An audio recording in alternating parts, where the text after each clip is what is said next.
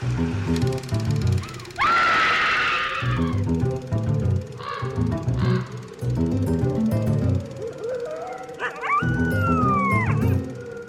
and welcome everybody to Scream Scene, the horror movie podcast where we watch every horror movie ever made in chronological order, and then we rank them from best to worst.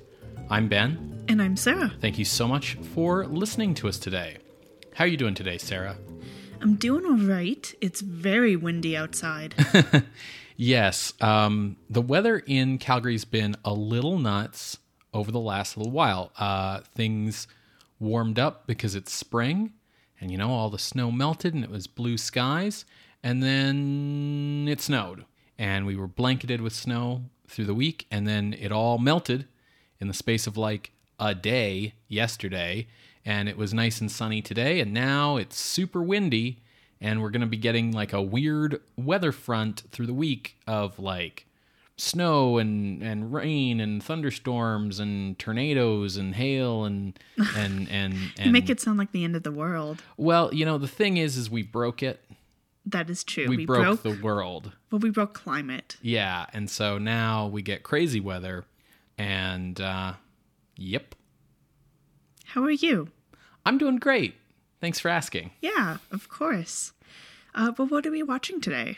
Today, Sarah, we are watching The Mole People from 1956, directed by Virgil Vogel, and it is a Universal picture. So I have to ask this, because I think it's very important to ask this. My touchstone with Mole People is Mole Man in Marvel Comics. Yeah, pretty much same. Okay. Yeah. Did Mole People predate Mole Man? Or did Mole Man come out before Mole People? Fantastic Four #1, which is the first appearance of Mole Man, came out in 1961, I believe. Okay, so 5 years after. Yeah, so this predates it. So Stan Lee probably had the Mole People idea floating in his brain, and it came out in Fantastic Four. Yeah, the Mole People in this movie are very much like mole people. In the same way that, like... As opposed to people that are underground? Yeah, it's not like a metaphorical thing. I mean, there are people underground in this movie. But then there are also just straight up mole people. Okay. Who are people, but also moles. What's your familiarity with moles in general as like an animal? Moles are great. I love them. They're so cute and terrifying looking, especially the star-nosed mole? The star-nosed mole. Exactly. Yeah, I don't find moles cute. I can understand how people do, especially like once they've been kind of like anthropomorphized and like Disney-fied. You can thank Redwall for my appreciation of moles, TBH. Yeah, I think there's like a lot of animals that just look at like what Mickey Mouse has done for like the rodent community in terms of like people's like perceptions of like mice as being cute, Sure. But like moles are gross. Like they're like gross weirdo animals with like gross looking mouths. And like, of course the star-nosed mole has its like weird gross tentacle nose. Their eyes are like so small that like mostly you can't tell they have them. They're just weird. They got weird like, okay, so they've got like your like rodent like nose, like where it's like, oh, you look like an animal. And then their like hands just straight up look like human hands if you were wearing like some cheap monster gloves that you got at like a Halloween store. I didn't realize you were so anti-mole. I don't know about anti-mole. That's a little harsh. I just think they're weird looking and gross. And not cute, but I can understand why people think they're cute. Okay. I get it. So, before we dip into talking about the Mole People, I wanted to take an opportunity to talk about the Hollywood Production Code. All right. We've covered the production code in a bonus episode on the, I'll say, regular show. And then we talked about HUAC. I feel like it's related to the production code in a bonus episode on Patreon. Right. And we've also, like, as the production code has been like revised and changed over time, we've sort of checked in with it and what those revisions were. And that's what we're doing right now. It's a production code revision check-in. Play theme music now.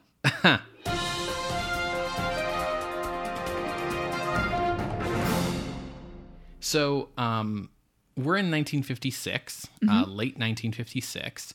And so to kind of give people a sense of like where the production code is at, in the 1950s, Hollywood came under increased competition for, eyes, for audience, butts and seats. Initially from television, right? Like, why go to the movies when you can stay at home and watch TV? And that's where we got widescreen and 3D and all these gimmicks designed to give you like an experience you couldn't get on TV.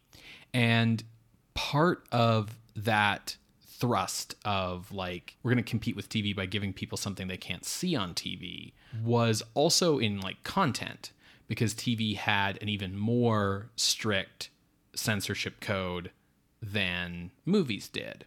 So, we've seen this in kind of like movie B movies turning away from Westerns to monster movies and horror, because you can watch a Western like at any time of day on TV because they're the cheapest fucking things to make. Especially in LA. In the 1950s. Whereas like you can't get like scary, violent horror movies on TV, right? Now, another avenue through which Hollywood was facing fierce competition in the 1950s was in the theaters themselves. The 1948 Paramount decision from the Supreme Court meant that movie studios couldn't own their own theaters anymore, which meant that they didn't have a way to block foreign films from the American market, which meant that suddenly in the 1950s, Americans were getting exposed to world cinema again for really like the first time since the 1920s. So, you had the breakthrough of Japanese cinema with Rashomon, and you had Italian neorealist cinema with like Bicycle Thieves coming in, and you had like all these new kinds of movies. And all of these movies were also not subject to the production code. So you had like Diabolique coming out in America and being like a big hit because it was showing and talking about and doing things that like you couldn't do in a Hollywood movie. And that was also cutting into Hollywood's like profit margins. So there was almost kind of this like arms race in the 50s between like who can show the most explicit content. Another big part of this growing arms race was that in 1952, the Supreme Court overturned their 1915 decision that said that movies weren't protected by First Amendment rights. So in 1915, they had said, well, movies are a product being sold. Sure. They're not speech. They're not art. And they overturned that in 1952. And now movies were art and therefore were protected by the First Amendment, which meant that the government couldn't censor them, which took the fangs out of like the threat of government coming in and censoring movies, which had led to the creation of the Production Code Administration. Because of course the PCA was the industry regulating itself kind of body. Yeah, because if we're going to get regulated, we'd rather have it be done by ourselves rather than the government or an external organization. Right, exactly. So that also was weakening sort of the bargaining chips of the PCA. So there was all this motivation to stop paying attention to it, and its own like power of enforcement was getting weaker. And so what you had throughout the 1950s was directors like Otto Preminger and Billy Wilder deciding to just like release movies without code approval. Like Some Like It Hot. Right, or Anatomy of a Murder. Yeah. These were real big studio movies that were getting put out without code approval because there was already a growing number of theaters, especially like urban theaters, that were showing movies without code approval. A lot of like the drive-through and grindhouse cinemas didn't give a shit about code approval. They were showing Roger Corman movies and weird exploitation movies and things like that.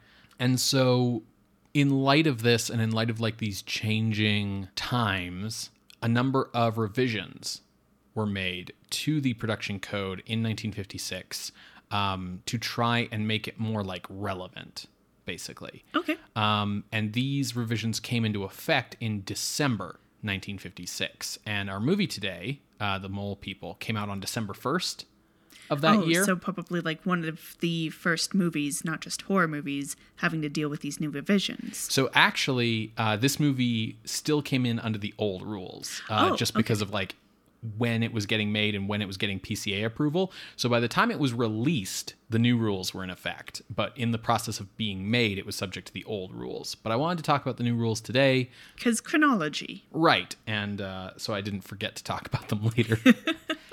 So for the most part, if you want like a full overview of everything that's in the code, check out our production code episode. And as I've mentioned, we've like talked about numerous revisions to the code piecemeal as time has gone on. So I'm just going to talk about like what the changes were. I'm not going to like reread the whole thing, right? Yeah. So one of the first sections of the code after the general principles is Section 1, Crimes Against the Law, how to depict criminal things in movies. The first subsection of that is on murder. The points under murder are like the technique of murder must be presented in a way that will not inspire imitation. Brutal killings are not to be presented in detail, and revenge in modern times shall not be justified. In 1956, a fourth point was added to this list, which was mercy killing shall never be made to seem right or permissible. Huh. You always have to wonder, like, why? Right? It's like when you see like a microwave with like a sticker on it that says like, do not place cat inside. And you're like, oh. Someone put a cat inside. Yeah, exactly. Now, subsection 3 under Crimes Against the Law, that was about drugs. Now, from 1930 to 1946, subsection 3 read, illegal drug traffic must never be presented. In 1946, that was changed to, the illegal drug traffic must not be portrayed in such a way as to stimulate curiosity concerning the use of or traffic in such drugs, nor shall scenes be approved which show the use of illegal drugs or their effects in detail. Then in December 1956, this was changed to, illegal drug traffic must never be presented. We tried to give you some leeway, and you ruined it for everyone. When was Alice in Wonderland from Disney? 1951. Okay. Now, continuing on this topic of drugs, a number of new points were added. So we have here subsection 9, drug addiction or the illicit traffic in addiction-producing drugs shall not be shown if the portrayal A, tends in any manner to encourage, stimulate, or justify the use of such drugs, or B, stresses visually or by dialogue their temporary attractive effects, or C, suggests that the drug habit may be quickly or easily broken, or D, show details of drug procurement or of the taking of drugs of any manner, or E, emphasizes the profits of the drug traffic, or F, involves children who are shown knowingly to use or traffic in drugs.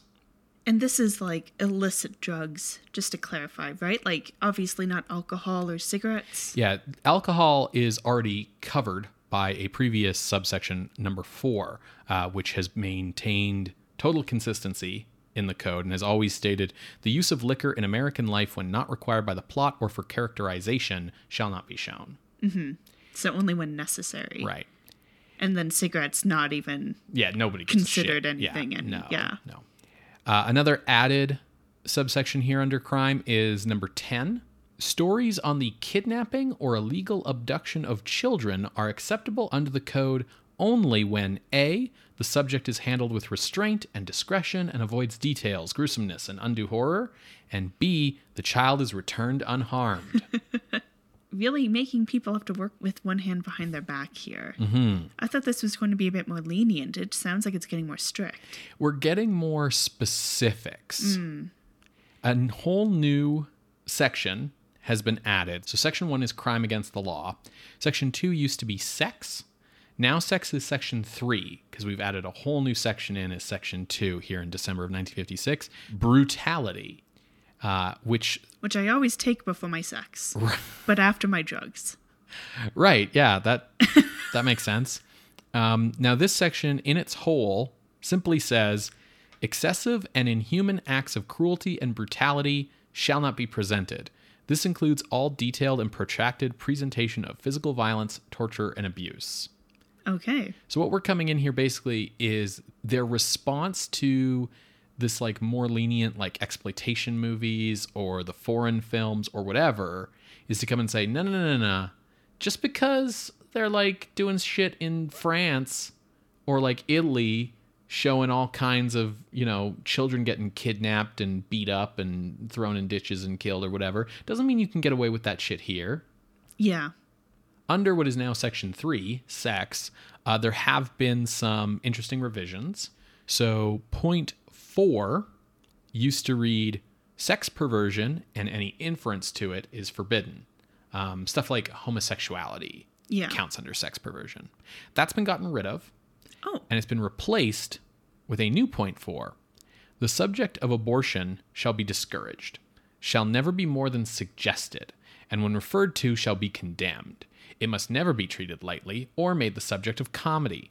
Abortion shall never be shown explicitly or by inference, and a story must not indicate that an abortion has been performed, and the word abortion shall not be used.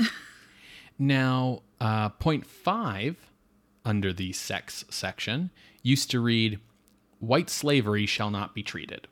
That has been replaced with, the methods and techniques of prostitution and white slavery shall never be presented in detail, nor shall the subjects be presented unless shown in contrast to the right standards of behavior. Brothels, in any clear identification as such, may not be shown. Can you clarify, because I'm sure we did when we originally talked about the code, but can you clarify what they mean by white slavery? They mean like women in like sex slavery. Like they're talking about like trade in like human trafficking is what they're talking about. So they're trying to differentiate from slave trade. Right. By calling it white slavery. Well, that was just the term at the time for like what we now call like...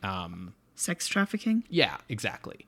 Because, you couldn't say like, oh, you can't show slavery in a movie because then like you can't have like a movie set in like any time before the Civil War, right?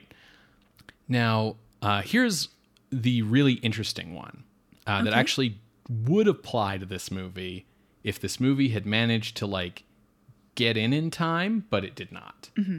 So point 6 used to state miscegenation is forbidden. Mm-hmm. That's depiction of any sexual romantic relationships between races. So in the case of like America, they're mostly meaning white and black, right? Like that's what really they were caring about here, but it goes across the board. That's been gotten rid of. Okay. And instead, point 6 now reads, sex perversion or any inference to it is forbidden, which used to be point 4. So they're equating miscegenation with sex perversion? No, they've gotten rid of the prohibition on miscegenation.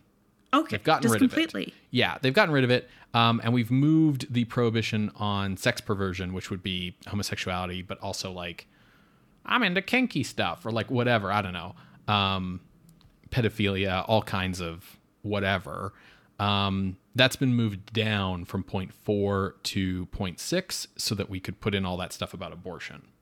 Oh, wait. You said that wouldn't matter to...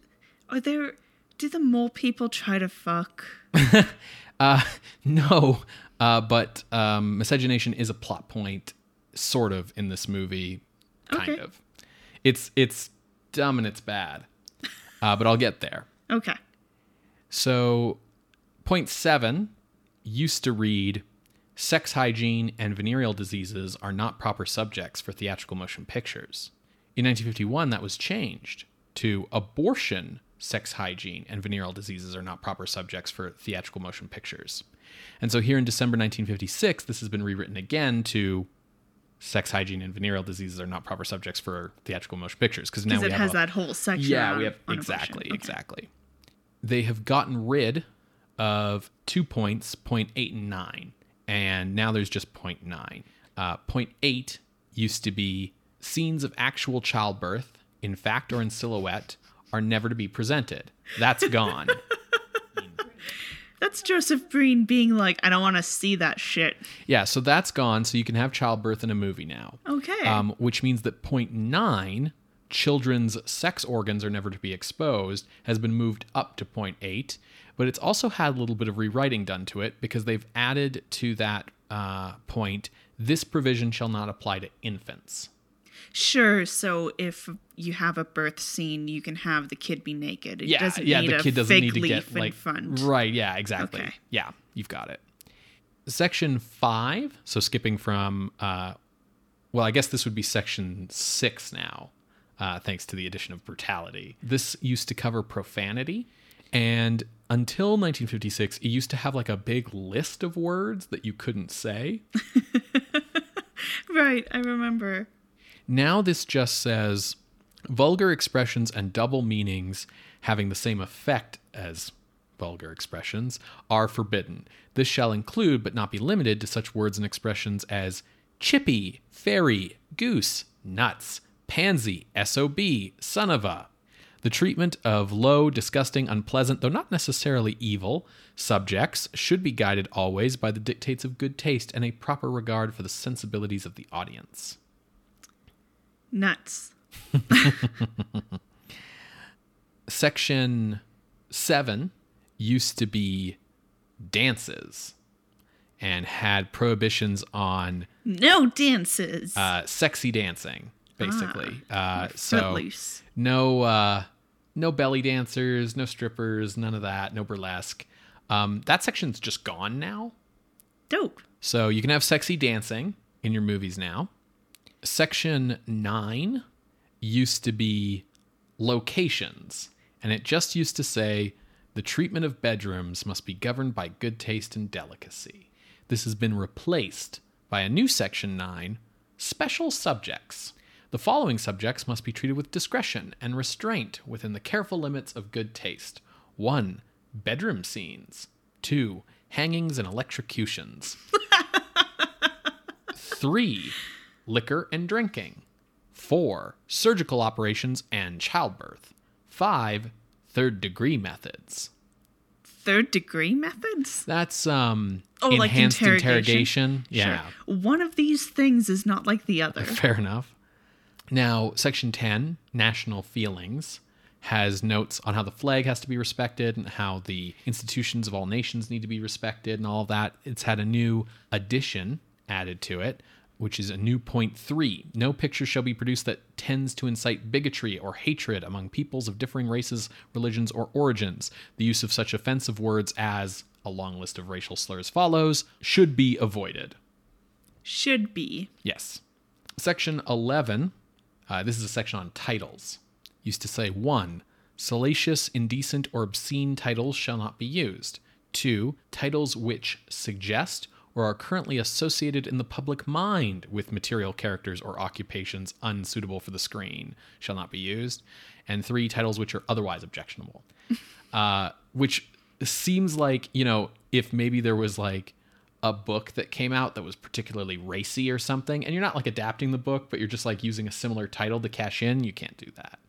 This has been rewritten, and now it says, 1. Titles which are salacious, indecent, obscene, profane, or vulgar shall not be used. 2. Titles which violate any other clause of this code shall not be used.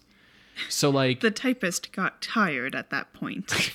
Well, it's just like, you can't show abortions in your movie. So you can't like call your movie like The Aborted Mission. And it's like, yeah, but like it's a mission in like a war and like they're aborting the mission. And it's like, no, you can't. So that's basically it for our changes.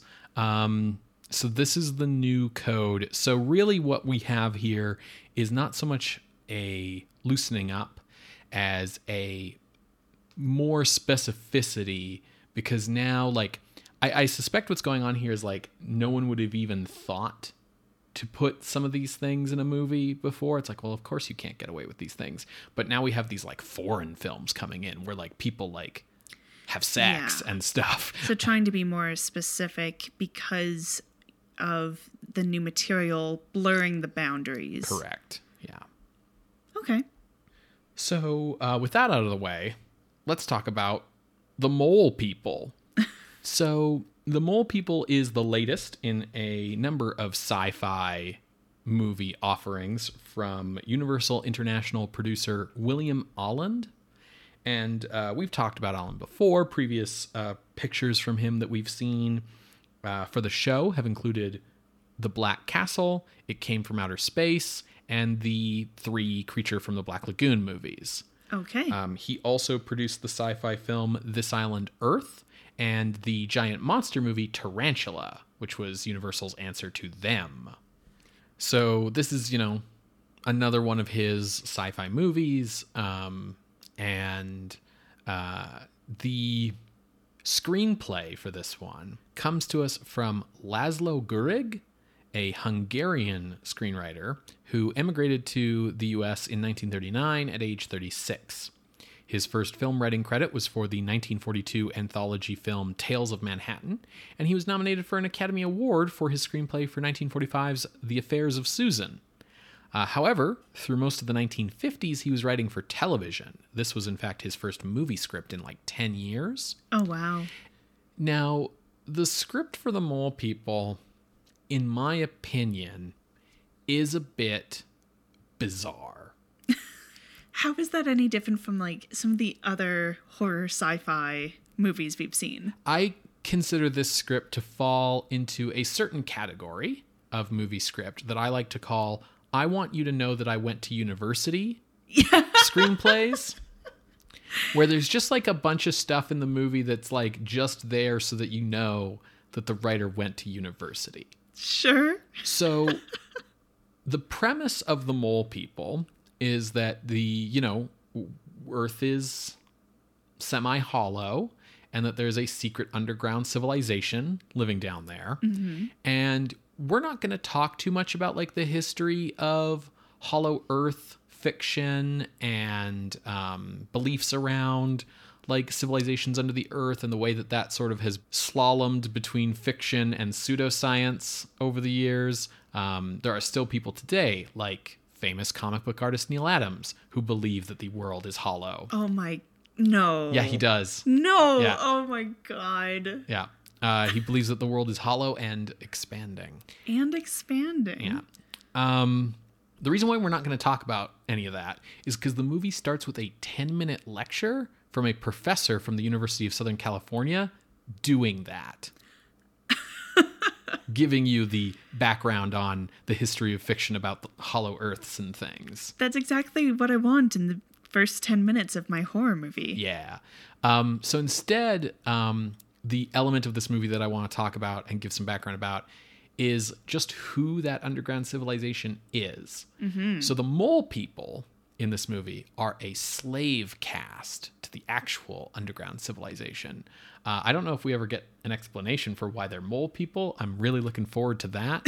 But the masters of the Mole People are a civilization of albino Sumerians. Is that to explain why they are played by white people? Well, no, actually. Because, okay, so here's the thing. So I think they're albino Sumerians. I think the rationale is because they live underground. Okay. So they, have pale skin now instead of having the darker skin of a Middle Eastern person? A Middle Eastern person, yeah. But we'll see. I haven't seen this movie before, you see. So we'll find out what all the explanations are. But the lead female character in this movie is one of them. And she's one of these rare instances where someone is born in the underground civilization who isn't albino. So she has the darker skin of their ancestors, except that she is also a white actress. Darker than albino in this movie just means Caucasian. Sure. So everyone's white people, and the whole point of this lead female character is that she looks more like a Caucasian person than an albino from a civilization that again would be Arabic, or Semitic or Middle Eastern. So brown people. So this is the miscegenation thing is because she falls in love with a surface man who is white. So we have a white person playing a white-looking Sumerian from a race of whiter-looking Sumerians who falls in love with a white guy, and that's miscegenation. Regardless, I'm talking a lot about Sumerians, and so this movie uses a lot of elements from heavy air quotes Sumerian mythology and culture. And if you have never heard of the Sumerians, or any of the other similar civilizations from the same area of the world that they are usually conflated with. That's what we're going to like give you some background on right now. Awesome. That Sumerian, etc. kind of word that you're looking for is Mesopotamian. Right. Mesopotamia is kind of a conglomeration of the Sumer, Babylonia, Akkad, and Assyria empires, civilizations. Yeah. We're talking about like Iraq mostly in terms of like geography. Yeah, basically where Iraq is between Iran, Saudi Arabia, Syria, and Turkey. So there's not many written records of Mesopotamian myth that has survived today, but what scholars have kind of put together around their religion was that it was polytheistic, kind of a fluid hierarchy depending on who was popular at the time. Yeah. And cities had deity patrons, or mascots, as I like to think of them. If, listener, you play D&D, you may recognize some of these names. Sure. Because they sound interesting and fantasy-like, so they get used in places. But they come from Sumer or Mesopotamian myths. So, for example, there's the Epic of Creation, where a god named Marduk killed the mother god Tiamat, and used half of her body for the earth and the other half to create the heaven and the underworld and the heaven where the gods will live. I think the biggest cultural touchstone into today's culture would be the Epic of Gilgamesh, which is kind of the earliest piece of written literature that we have found. It was written around 2100 to 1200 BCE on stone tablets and was discovered by Hormuzd Rassam in 1853. So he got to work translating it, and the Epic of Gilgamesh is about Gilgamesh, who is the king of Uruk, and his companion Enkidu. Now, Gilgamesh wants to become immortal, and during his journey of figuring out, okay, what do I need to do to become immortal, with Enkidu joining him, he meets the goddess Ishtar and many other figures. Now, Ishtar, I'm going to talk about in some more detail because I know she's specifically named in the Mole People. In the Epic of Gilgamesh, she wants to take him as a lover, and he's like, I don't think so. You don't treat your lovers too well. So he turns her down, and she gets very upset about this, and so she sends a raging bull after him. Everything gets resolved, but Enkidu yells at Ishtar for, like, having hurt feelings, and he gets killed for it. Also in the Epic of Gilgamesh is the story of a great flood. So Gilgamesh meets the immortal man Utnapishtim, who is immortal with his wife, and Gilgamesh is like, okay, what did you guys do to get immortality? I want to do that too. And Utnapishtim explains that the gods sent a great flood, and he was told by the god Enki to build a boat. Got all of the specifications, all of the blueprints, so he made it and was told, put all the animals up there and kind of weather the storm. They survived the flood. It lasted for 6 days and nights, and then his boat crashed onto a mountaintop. He does the whole release a dove, a sparrow, and a raven, and through that he knows, okay, the flood waters have receded. Interestingly to me in this story is that the other gods are very angry with the god who created the flood, Enlil, and Ishtar, who I mentioned before, she cries over the dead. The discovery of the Epic of Gilgamesh in 1853 sparked a lot of interest because the Victorians were like, my God, they have a great flood? Maybe this was actually Noah. And we have actual historical evidence for Noah being real and therefore God being real. And that kind of led to this academic approach. I don't want to say just academic because it seems like it was a bit more than that. But this belief in Pan-Babylonism. This belief of Pan-Babylonism is that traces of Babylonian culture and myth and Babylonia is one of those places that's tied up in Mesopotamia. These cultures and myths have an influence on culture and religions around the world. You can trace major religions and cultural beliefs all the way back to Mesopotamia.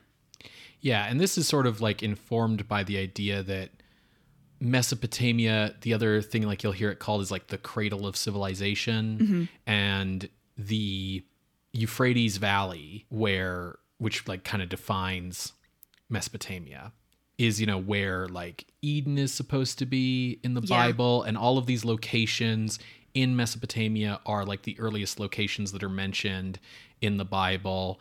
And so, in discovering these places, like in terms of archaeology, it's like, oh, you're discovering the city of Uruk. Well, that's mentioned in the Bible. And like, oh, there's this flood myth that sounds like Noah from the Bible. And it's like you're discovering these things that you were never sure were historical. And so I think the thinking becomes like, oh, well, this is where civilization started, period. Therefore, all things must therefore like logically tie back to this. Yeah. Now this belief was kind of dismissed by the time we hit World War I. I'm sure that there's a lot of scholarly debate even today about the merits of this, but it definitely comes off as the pseudoscience or pseudoscientific understanding of history or culture that a Hollywood screenwriter would be interested in. Right, yeah.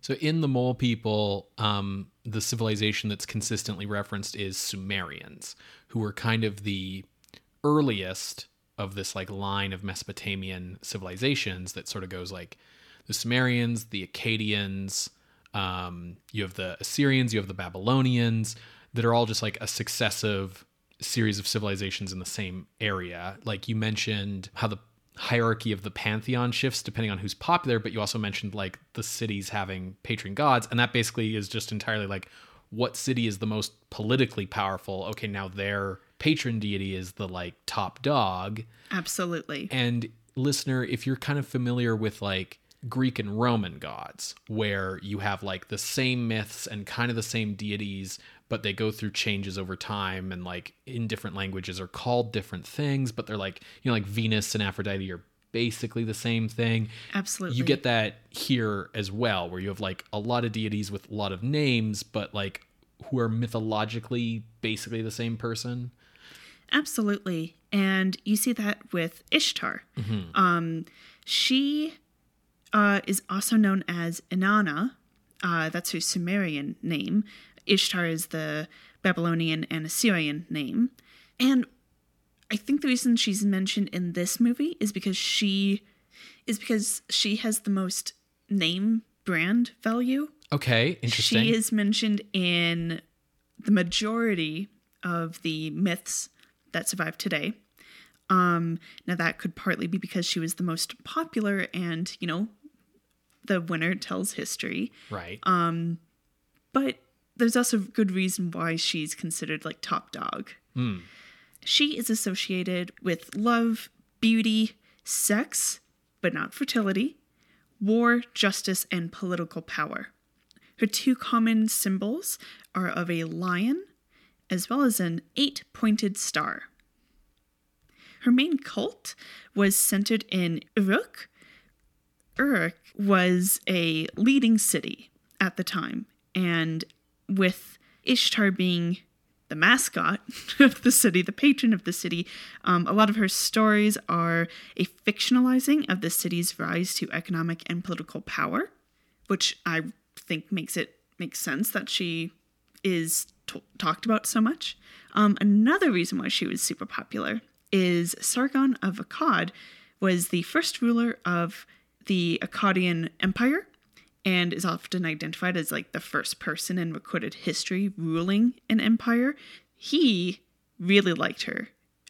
He was like number one fanboy. He stanned Ishtar. I see. And because he personally held her above other deities, his people did too, and her cult grew in popularity. And Ishtar is also considered Queen of Heaven. Part of that is the temple in Uruk is called Iana, which means house of heaven. So her being queen of heaven, I think, might not necessarily mean she's like Zeus.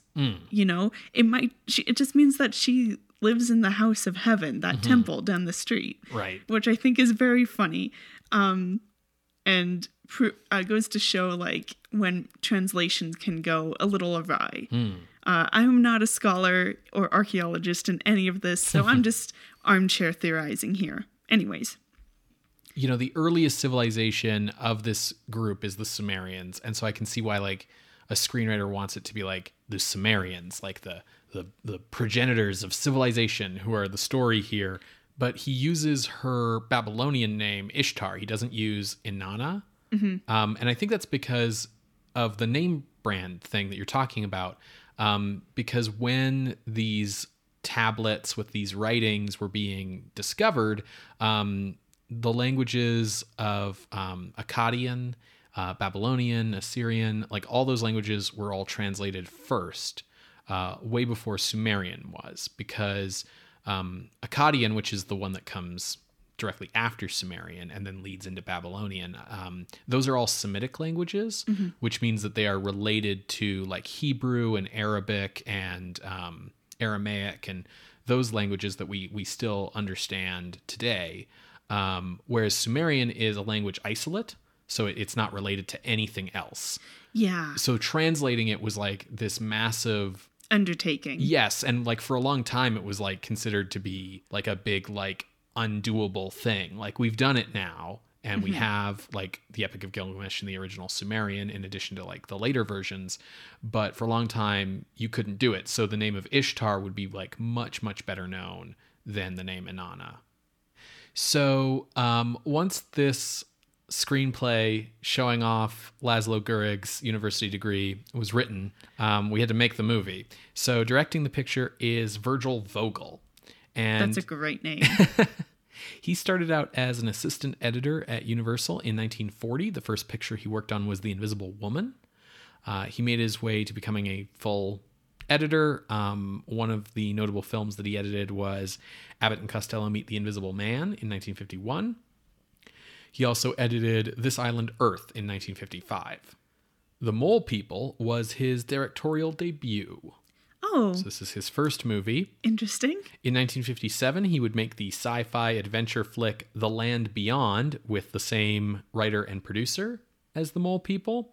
And in 1958, he became one of many editors that Universal assigned to work on Orson Welles' film Touch of Evil, which the studio drastically altered from Welles' original intent.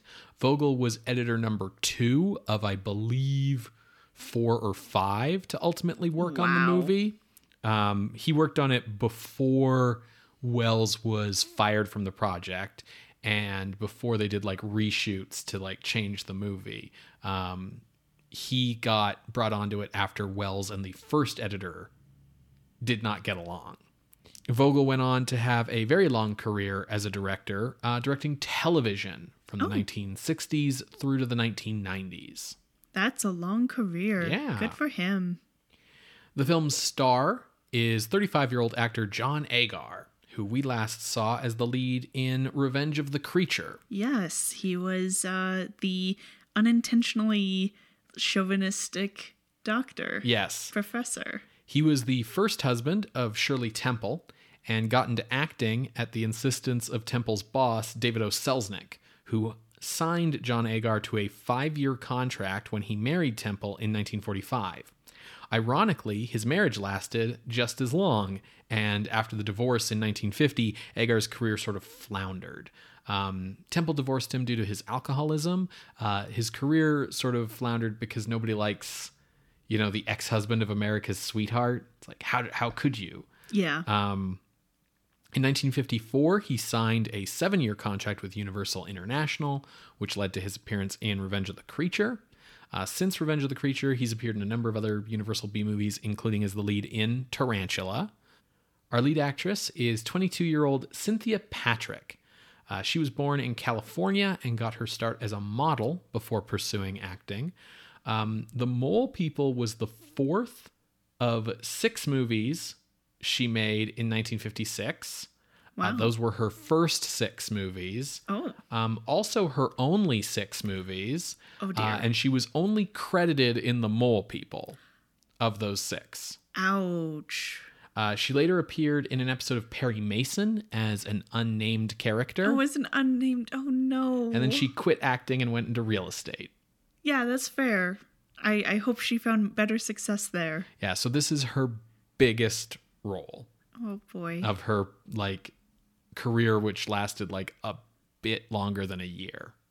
Our supporting cast is filled out by a number of familiar faces. We've got Hugh Beaumont, who began acting in motion pictures way back in 1940.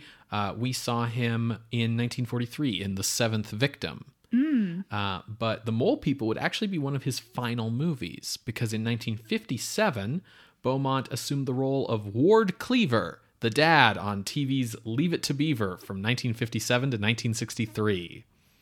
Another familiar face in the cast for us is Alan Napier. Nice. Who we've seen many times, but most recently in The Strange Door in 1951. And he, of course, will become Alfred on TV's Batman 10 years from now. Another familiar face is Nestor Paiva, who was Lucas the boat captain in the first 2 Gilman movies.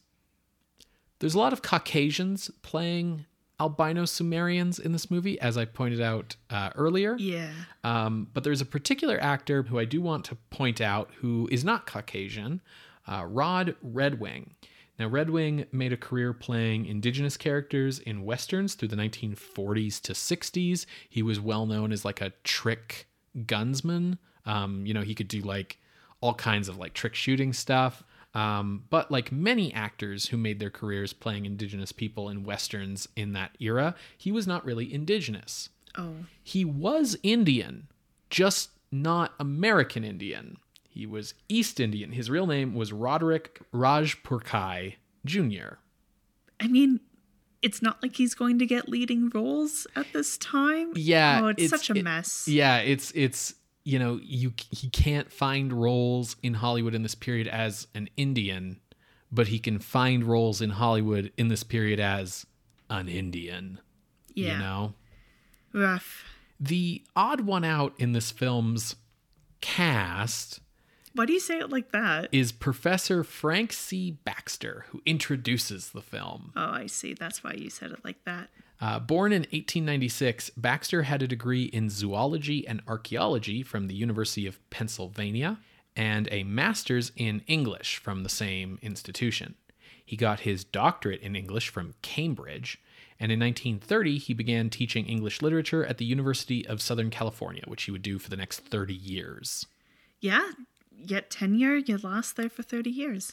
He became an extremely popular teacher, known for his very well-attended Christmas readings of Shakespeare and other authors, which became nationally famous and would continue even after he retired from teaching until his death in 1982 at age 85. Wow. From 1956 to 1962, he appeared as Dr. Research in the Bell System Science series of educational television programs. After airing on TV, these films were then sent free of charge to American schools, so that Baxter became a universally known scientist icon among baby boomers, despite Baxter being an English professor. So basically, he's Bill the Bill Nye Nye the Science Guy. Bill Nye the Science Guy. Now, the Mole People costumes in this movie were created by Bud Westmore's special makeup department. They involve a rubber mask, some rubber hands. They also all have hunchbacks, which were created by just stuffing the back of their shirts with newspaper. By this time, Millicent Patrick, who came up with the design for Gilman and It Came from Another World, she's no longer there, right? Yeah, she's not working for Universal anymore. Yeah, Westmore forced her out. That's right. So this is just him and whatever other uncredited cronies he had. I'm going to be judging him Gotcha. by these designs For because sure. he claimed credit for something he did not do, and I'm going to hold it against him until the day I die. For sure. Fair.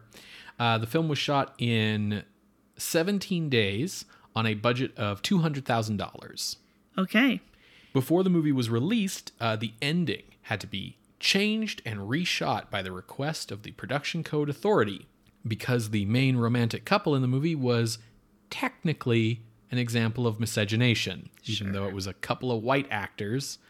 You know, if this movie had been made just a little bit later, they wouldn't have had to change the ending and could have gotten around this, but they had to reshoot the ending for an ending where they didn't end up together in the end. That might make it more of a horror movie? We'll see, yeah. The Mole People was released on December 1st, 1956 on a double feature with the adventure flick Kurusu, Beast of the Amazon, written and directed by Kurt Siodmak. Oh, Kurt, how far you might have maybe fallen. The Mole People was the subject of episode 3 of season 8 of Mystery Science Theater 3000. No surprise there. It's available on DVD in the Classic Sci-Fi Ultimate Collection from Universal Home Video, and it's on Blu-ray as of 2019 from Shout Factory. Okay. I know that there are a lot of people who consider The Mole People a classic. So I am excited to see this. At the same time, nothing about this is making me go like, this is going to stand out like a classic should. Yeah. Yeah, nothing about this is going like, oh, this will be interesting. I feel like it's just like, oh, hey, it's a new Universal monster, and we don't get a lot of those lately. Yeah. You know? But we'll see. Yeah. All right, creatures of the night, you're going to hear a brief musical interlude, and when we come back, we will discuss The Mole People from 1956, directed by Virgil Vogel. See you on the other side, everybody.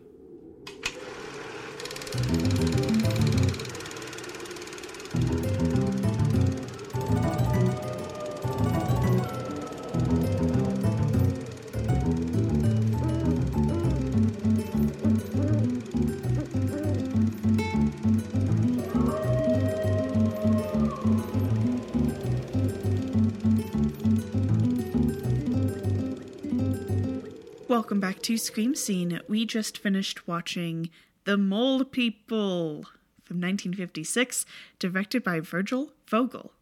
Ben, what did you think of this? Not good. Yeah, it wasn't good. Nope. Nope. Not horror either. Yeah. Solidly an adventure movie. Absolutely. But Adventure sci-fi, not horror. not horror. No. I don't know if I would even qualify this as sci-fi. Yeah, that's a good point. I mean, it would have been sci-fi in like 1860. Sure. But yeah, by 1950, this is pretty not sci-fi. This is just a throwback adventure movie. Just because it has a monster in it and Universal released it does not make it a horror movie. Yes. Sort of like just because it's silent and has shadows in it doesn't mean it's German expressionism. Yes. I really hope we don't get like a lot of pushback from the public, capital P public. I feel like our listeners will be like understanding, even if they feel in their hearts that this is a horror movie. Just for us, it is not, because it does not hit any of our criteria. No, yeah, like if you have like a commemorative set of glasses of like the Universal monsters and like one of them is a mole person, and so you're like, therefore like this is classic, you know, horror or whatever. No. Just like watch the movie. Just like watch the movie. It's not, if this is horror, then like they should be playing episodes of Star Trek the original series like after 11 p.m. on TV, because they are horrific. Yeah. Just the same. Mm-hmm. All right, let me give out the plot. Okay. And then we can discuss. Yeah. So, as been kindly explained in the context setting, we have an opening from Dr. Frank Baxter, giving exposition about the theories of underground civilizations. I will say he is quite engaging. Definitely a proto Bill Nye. I enjoyed it, honestly. And then we get the title, The Mole People. Archaeologists Dr. Roger Bentley, Dr. Judd Bellarmine, Professor Etienne Lafarge, and Dr. Paul Stewart are in Asia. Somewhere. it has to logically be Iraq, but the movie just doesn't trust the intelligence of American audiences, and is just like, it's in Asia. I don't know if Iraq qualifies as being in Asia, because that's obviously the Middle East, but where's the line between... Traditionally, in terms of like traditional understandings of what Asia is, the line would be like the Red Sea, like, you know, like the Suez Canal, like the difference between like Africa and like Saudi Arabia. Yeah. Like, yeah, I guess we are on the eastern side of the Suez Canal, so I guess this counts as Asia. Yeah, like traditionally, like the name Asia originates with like the Greeks as describing like what we now call the Middle East. Like the name Asia like grew to expand because it was just meant to be like everything east of us. Yeah. Really. Everything over there. Yeah. Yeah. There were 3 continents, and it's Asia, Europe, and Africa, which are basically everything north of us, east of us, and south of us. Yeah. Yeah. That's cool. I did not know that. Yeah. Anyway, so they're in Asia digging for Mesopotamian artifacts. There is an earthquake after they find this tablet that's like, whoever disturbs this tablet shall get the revenge of Ishtar. And this earthquake unearths some other artifacts up a local mountain. So, mountain expedition, we go up there. There's avalanches, stock footage galore. Once we get up to where we find a Mesopotamian temple, Dr. Stewart falls through a crevasse. To his death. Like it's hundreds and hundreds of feet. And they're like, no, we'll go in and see if he's okay. And he's like, nah, dudes. I don't know if they ever say, we'll see if he's okay. They do just decide to like go down there. Yeah, but like then they express surprise that he's dead. I don't know if it's surprise so much as confirmation, but... So they go down. As they're heading down, there's a cave-in, which kills their guide, Nazar. So the people we have left is Bentley, Bellarmine, and Lafarge, and they are trapped underground. As they try to navigate and find their way out, they discover an ancient Sumerian culture living underground. And it's clear that an earthquake had caused the city to kind of go underground, have like a roof over top, and the people living there describe how, you know, this is the world here, our city, and above is heaven, and further below is like the underworld. Now these Sumerians, mainly personified via the king and the high priest, decide we're going to kill Bentley and company because they're different, because we're all albinos and they look different. So Bentley and company escape, and as they escape, they see the Molemen and them being slaves for the Sumerians to go dig for like mushrooms and be like hard labor kind of stuff. Lafarge has been having what I would describe as a low-key panic attack this entire time that's been growing. And he finally like loses it, runs through a tunnel, and actually gets killed by a mole man. So Bentley and Bellarmine bury him. And they also find that they are able to fight off, or ward off, really, Molemen and the Sumerians using this very powerful flashlight that Bentley has.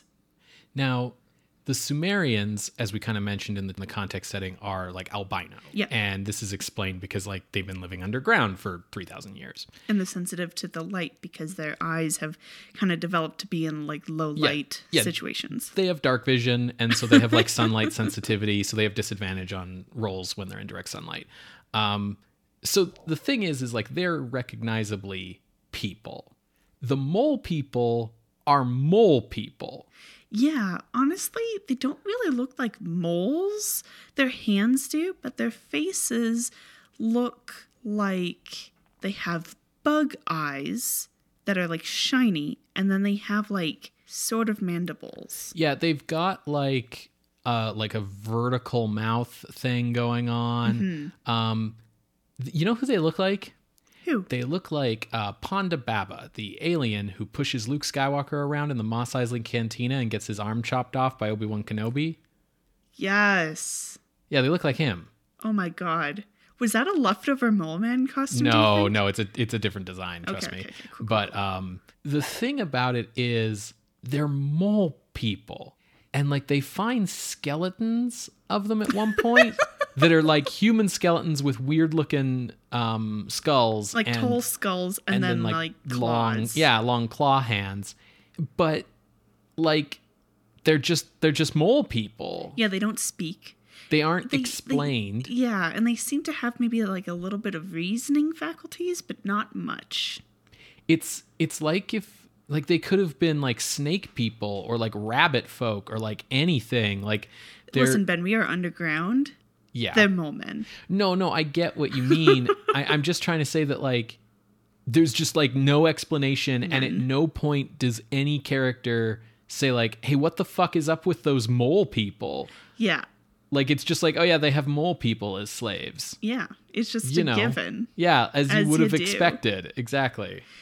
There is something along the lines of like the mole men have been slaves for so long, and that's maybe why they have lost their reasoning faculties or their ability to speak, right, or but that something. doesn't explain why they're mole men. Yeah, it doesn't explain their origin. Yeah. There's no like radioactivity. Yeah, it's not like there's nothing. They're Yeah. just mole people that the Sumerians have as slaves, and it's wild considering that like the title of the movie is The Mole People, and the sense that I get, quite honestly, is that like they're in this movie because we need a monster. Absolutely. And that's it. It's like this planet Earth or whatever the fuck. This island Earth with the Metaluna mutant. Yeah. Yeah, like you could replace the mole people in this movie with just like regular slaves, and that might make people uncomfortable. Yeah, Ben. that's true. Like the role that the mole people are serving is to remove any like uncomfortable racial historical overtones to slavery. Yeah. But that's like about it. Like in terms of the story, there's nothing that requires them to, be mole people. Mm-hmm. I'm going to get back to the plot summary and we can continue sorry. discussing later. Yeah. No, it's all good. Okay, so because they have this flashlight, the Sumerians believe that Bentley and Company to have the Eye of Ishtar, and for them to be gods because they come from above. It's like Road to El Dorado up in here. Even so much so that they get like a girl. This girl that they meet is like someone who was like serving them at the banquet, and she's considered to be marked because she is not albino. She's blonde, but she has regular skin. Her name... Regular white person skin. Regular Caucasian skin. That's fair. Her name is Adad, and they go to like beat her because she like trips or whatever the fuck, and they're like, no, Ishtar says no to slavery, and they're like, okay, you like her, you can have her. Yeah. So then she gets to like serve them at their house. So the high priest, played by Alan Napier, doesn't believe that they're immortal because he's like, that's bonkers, and the king is being dumb, and if they're truly sent by Ishtar, then we should, as the proper people of Ishtar, should have their flashlight. Yeah, he basically figures out that like they're not like celestials, they're just like people because they eat and they sleep and they have fear, and they just clearly have like a magic item that we can just take from them. Which I will say, one thing that I learned when I was doing research about Ishtar and like Mesopotamian gods, like religion, is that the gods are like better than other people, but they still are fallible. Yeah. Yeah. And they still like eat and sleep and shit. Yeah, I mean, that's... I guess they probably shit too, but I mean like the stuff. That's very common for like basically like most like pantheon religions, like the Greek pantheon, the Norse pantheon, like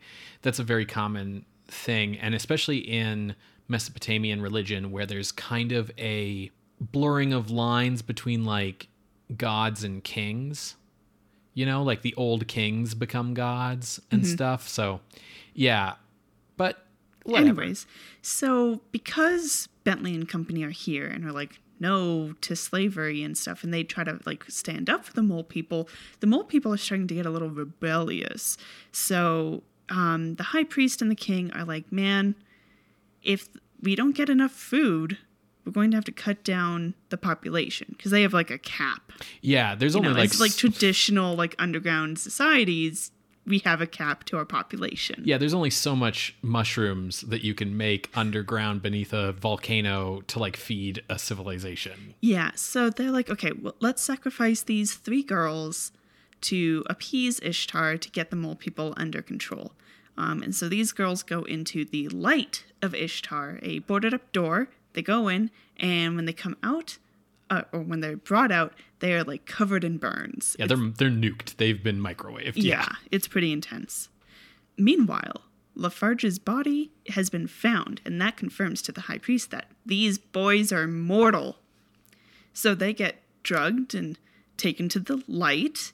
Meanwhile, Adad is like running around scared because her 2 gods, lords, have been kidnapped, I guess.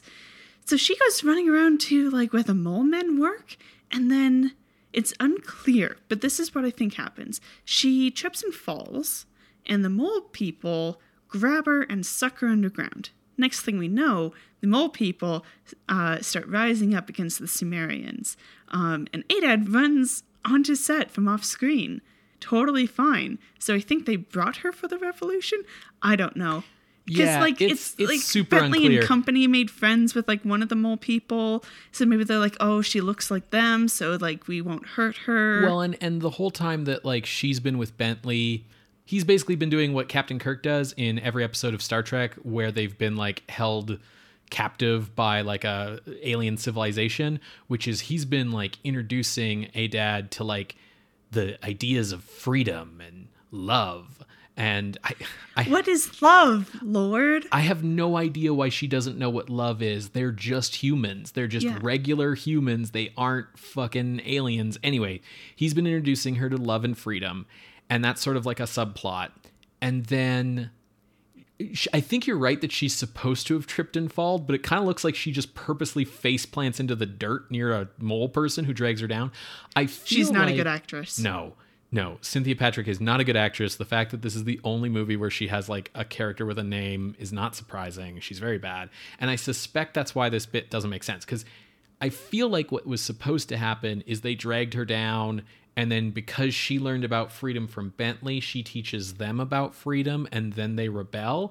But I'm sure that like whatever scene where she was supposed to give like a fucking Captain America speech about like freedom and liberty just didn't play well because she can't act, and so they were just like, yeah, whatever, and cut it. That's my guess. So anyways, it's the revolution, and the mole people overtake the palace, they overtake the king, they overtake the high priest. The high priest does have the flashlight, and he tries to use it, but it's out of batteries. So they get killed. Adad tries to get to like the light of Ishtar room, and the mole people help her. Oh, that's so sweet. She gets through, and she's reunited with Bentley and Bellaman, and they're like, see, it's actually the sunlight coming down from outside, and it burns up the Sumerians, but we're regular people, so like, let's climb up and get out of here. So they do that, and they're like, oh great, here's our gear still. They suit up, they're ready to start trekking down the mountain when suddenly, earthquake. And Adad freaks out, she starts running around like a chicken with their head cut off, and she gets crushed by falling columns. And this is the ending that Ben alluded to or told us about in the context setting, because, you know, can't have miscegenation. So, and they don't even like give her lines. She like looks up from underneath the columns and then dies. There's a spot where she's clearly supposed to have And like she a final doesn't line, say and she doesn't anything. say anything. No. And then she dies, and that's the end. It's so bad. The ending is so bad because it's so clearly something that they like went back and shot in like an afternoon, and it makes no sense. Like, first off, and I know I've already said this a few different times, but the miscegenation thing is such a weird line to draw in this movie, given that the entire point of her character basically is, I'm blonde. Yeah. Like, I'm a white girl among the Sumerians. And it's not like the albino Sumerians are being played by, you know, ethnically appropriate actors. Like, they're all being played by white people. So this is like... just covered in flour. Right. So this is miscegenation on a complete and utter, like, technicality. Yeah. And she has to die for it, and they didn't do any work at all to like have her death be thematically relevant or like anything. So she doesn't really do anything in the movie to quote unquote deserve death by like the rules of Hollywood movies. I don't think an audience in 1956 would have even clocked her as being like a different race, quote unquote, because she's again blonde. Then when it comes time for her to die, like it would be bad enough if it was just like, and then as they were escaping, a column fell on her and she died, you know, like, but what happens? She died on the way back to her home planet. Yeah, exactly. But the earthquake happens, and in order for her to die, what she does is she runs away from the two men back towards the mountain and the ruins, the source of the earthquake. Then she like has to like specifically turn a corner and go down some stairs into like a lower area so that she'll be below where a already fallen column is like perched on like a little like cliff so that it can roll off the cliff and roll onto her. And this like falling column looks like it's maybe like 4 to 5 feet long and like a foot across, and it just sort of rolls over and just kind of like hits her. And then she just kind of lies down under it. Yeah, there's no like scream. It doesn't look big enough or that it had enough force to kill her. And for it to kill her, it's not even a thing where like she happened to be in its path. Like she basically has to explicitly run into a spot where it can kill her, which makes no sense. And then they don't make any effort to like pull it off of her, even though like the way that she's been hit by it, it just hit her legs. So even if it was like super heavy, even if it wasn't Hollywood styrofoam column and it was actually like rock, like she's got broken legs, but there's no reason she needs to be dead. Like it's so bad. It's so bad. Yeah. There was some neat stuff with light and lighting. Yeah. And I like that it was like relevant to the plot as well. Like as they're going through these caves, you know, it's very stark lighting. We have a little bit of light on the actors, but then the main light is from the flashlight. And it reminded me of that movie, I think it was like Condemned to Live or something, where it's like as soon as he's in total darkness, he like turns into a vampire or whatever. Sure. Yeah. But they didn't know how to do dark, stark lighting at that point. Right. Because it was like 1928 or whatever the fuck. And this was like, no, like we can actually pull this off. So I did appreciate that. That was neat. The reason why I kind of go off on like how the mole people don't have an explanation is because this movie goes out of its way to explain some things and then doesn't explain others. See, the things that it explains are related to, I went to university and learned about the Sumerians and the Epic of Gilgamesh. But there's also stuff where they're trying clearly to like explain to an audience like how a civilization could survive underground, right? Sure. Which like is a stock trope of Hollow Earth stories, but no one ever really fucking thinks about it, right? So it's like, okay, well, they eat mushrooms and the rocks that are around their city are phosphorescent and give off light, and all the things that if you've ever run a game with the Drow in D&D, you'll be like, oh, you mean like the Drow. Yeah. They even have goats. They even have goats underground goat somewhere, and that's how they make their clothes. Like they go to all this effort to kind of explain to you how they do certain things. They even do a thing where they do like a universal translator thing of like explaining how we can talk to them, which is fairly clever in the sense that like throughout the movie, everyone talks English all the time, just like you'd expect in a B movie. But at one point, there's an exchange between like the king and the priest and the scientists that's like, how can you speak our tongue? And they're like, oh, we learned your tongue in school.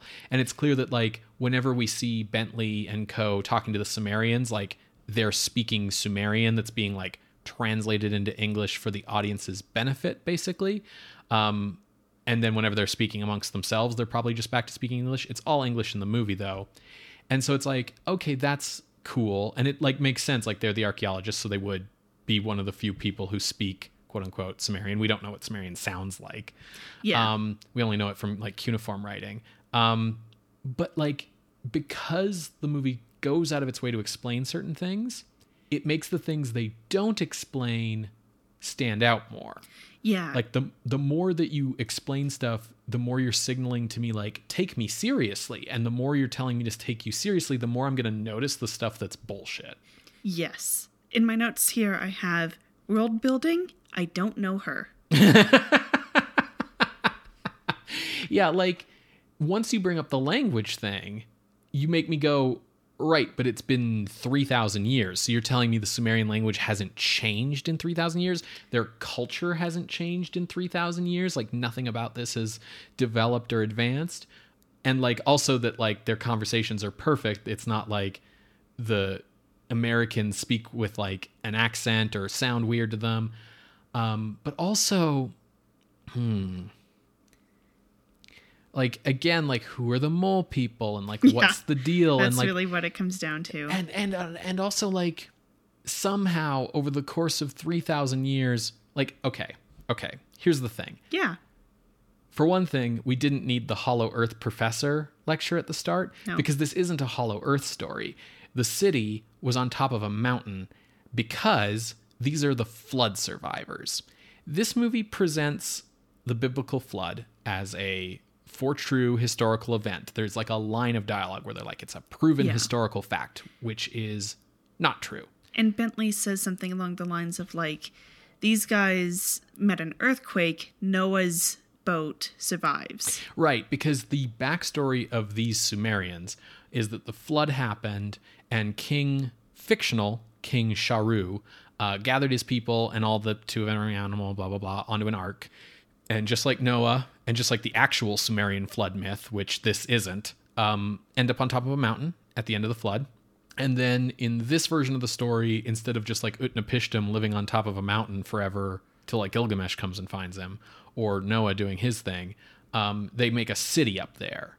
And then an earthquake happens and the city like collapses into the earth and like gets like volcano sealed up in like a little bubble down there, you know, and then they just continued to live down there for 3,000 years, right? The movie presents the Sumerian civilization as if it's a pre-flood civilization where like, because the whole thing is like the last king is King Sharu and who knows what happened to him and his civilization. And it's like, oh, it turned out they went down into this hole in the ground. The Sumerians are not a pre-flood civilization, even if we accept the flood as a historical fact, because the reason why we know the Sumerian flood myths is because we have stories from the Sumerians about the flood, right? Which means they're post-flood, yeah. And then the thing is if they have a big chasm that this whole time in the last 3,000 years just led up to the surface that like is surmountable enough that like fucking Bentley and co can just climb up it without even a rope. Nobody thought to do that in 3,000 years. They were just like, no, let's use this as a microwave to kill sacrifices. They have a line that's like, oh, the high priest knew the whole time. And as things went down, like he either forgot that it was the surface or just kept up the charade and eventually believed it himself. Yeah. It's just, it's very dumb. And it's the movie is too dumb for how smart it wants you to think it is. Yeah. Because, like, this isn't a hollow earth. This is a cave. They live in caves under a mountain, right? It's a hollow mountain, not a hollow earth. The movie's just very dumb. Yes. Even though it's wanting you to think it's smart. And the smarter it wants you to think it is, the dumber it is. Like, what I'm saying is, if this was just like some kooky adventure movie where we like went down and we found the lost civilization underground or whatever, and they rode dinosaurs or who cares, like I wouldn't ask any questions, right? I would just accept it. I'd be like, this is like a dumb Hollow Earth story, whatever. But the more you try to like explain it and be like, no, like this is really possible or whatever, the more I'm going to take you at your word and be like, okay. So then how does it work? Right, exactly. Yeah. I think the mole men design is all right. They shouldn't have humps on their back because... Or big eyes. Well, like the big eyes, like whatever. But like because they have like the silvery thing, so maybe it's like shielding from the dirt. I don't know. But whatever. Who gives a fuck? Sure. But these humps, like if you're going to be digging through the dirt, you're not going to have like a hump on your back. You're gotta going to want to be like... aerodynamic. Yeah, exactly. Like moles are. Yeah, this is the thing, is the thing that makes them not look like moles is that they don't have snouts. They just have like a flat human face. Like, that's the main thing. Their mouths are creepy, and that's cool. Yes. And the way that they use their claws is creepy, and that's cool. But otherwise, they don't really make sense as mole people. They're not really good monsters. Like, they are scary and threatening to our characters in like the first bit of the movie after we get underground. It does take a while for us to get underground in this movie. Yeah. The more we see of them, the less threatening they become. And then they become our buddies who lead the revolution or whatever. Yeah. They're all men. I think all the mole men are men. Yeah. Because they're all dressed in shirts and pants. And the majority of the Sumerians seem to be men. We do get a sexy dance. That's from true. an Orion slave girl. Right. Yeah, it's very Star Trek, even down to like specifically original series. Yes. Because the rocks have like the sparkles on them. Like you could almost just hear like ooh. Yeah. Going on in the background. Like it's very Star Trek. Yeah, it's entirely like you could imagine this with Kirk and Spock and the gang, and it would be better because it would be an hour long. For one thing, because we wouldn't have to like go up a mountain and then down a mountain to get here. We'd just like beam down. And then like, yeah, Bentley falls in love with this like rando blonde girl who he teaches the meaning of love and freedom to. And then we lead the monsters who were misunderstood this whole time to like a revolution because the priests Spock mind melds with them. And like, you know, the priests are superstitious and that's bad because religion is bad because this is Star Trek. And like, it would have been better because it would have been shorter and I would have had like Shatner and Nimoy and DeForest Kelly here instead of John Agar and company, none of whom put like any effort into this movie at all. And the light of Ishtar room would be a giant computer. Right. Yes. That was secretly controlling the civilization. Absolutely. Yeah. Like John Agar is not doing anything here. No. He does not give a shit. Cynthia Patrick can't act. Alan Napier's having fun for a while, but even you get the impression he gets bored after a while. Hugh Beaumont is just there. Like nobody's doing anything with this. The cast is bad. Lafarge is actually pretty good. Yes. He does give a good performance of prolonged panic attack. Yeah, he's good. I think because he's like probably a very experienced character actor. Yeah. Adad is a bad character. Yes. Her death makes her worse as a character because if the point of the story wasn't we've brought one of these like people back up to the surface and like reunited this person with their like intrinsic humanity, if that's not the purpose of the story, like what's the point of the story? Like that's the real thing here is like there's no point to this story. Like there's kind of like a slavery is bad kind of theme here, but like Professor Baxter at the start of the movie is like, this movie has a theme and a moral that is important for everyone. And it's like, is it slavery's bad? Because that's kind of all that's here. Honestly, the stuff with the light and Dr. Baxter at the beginning were probably the most engaging parts of this.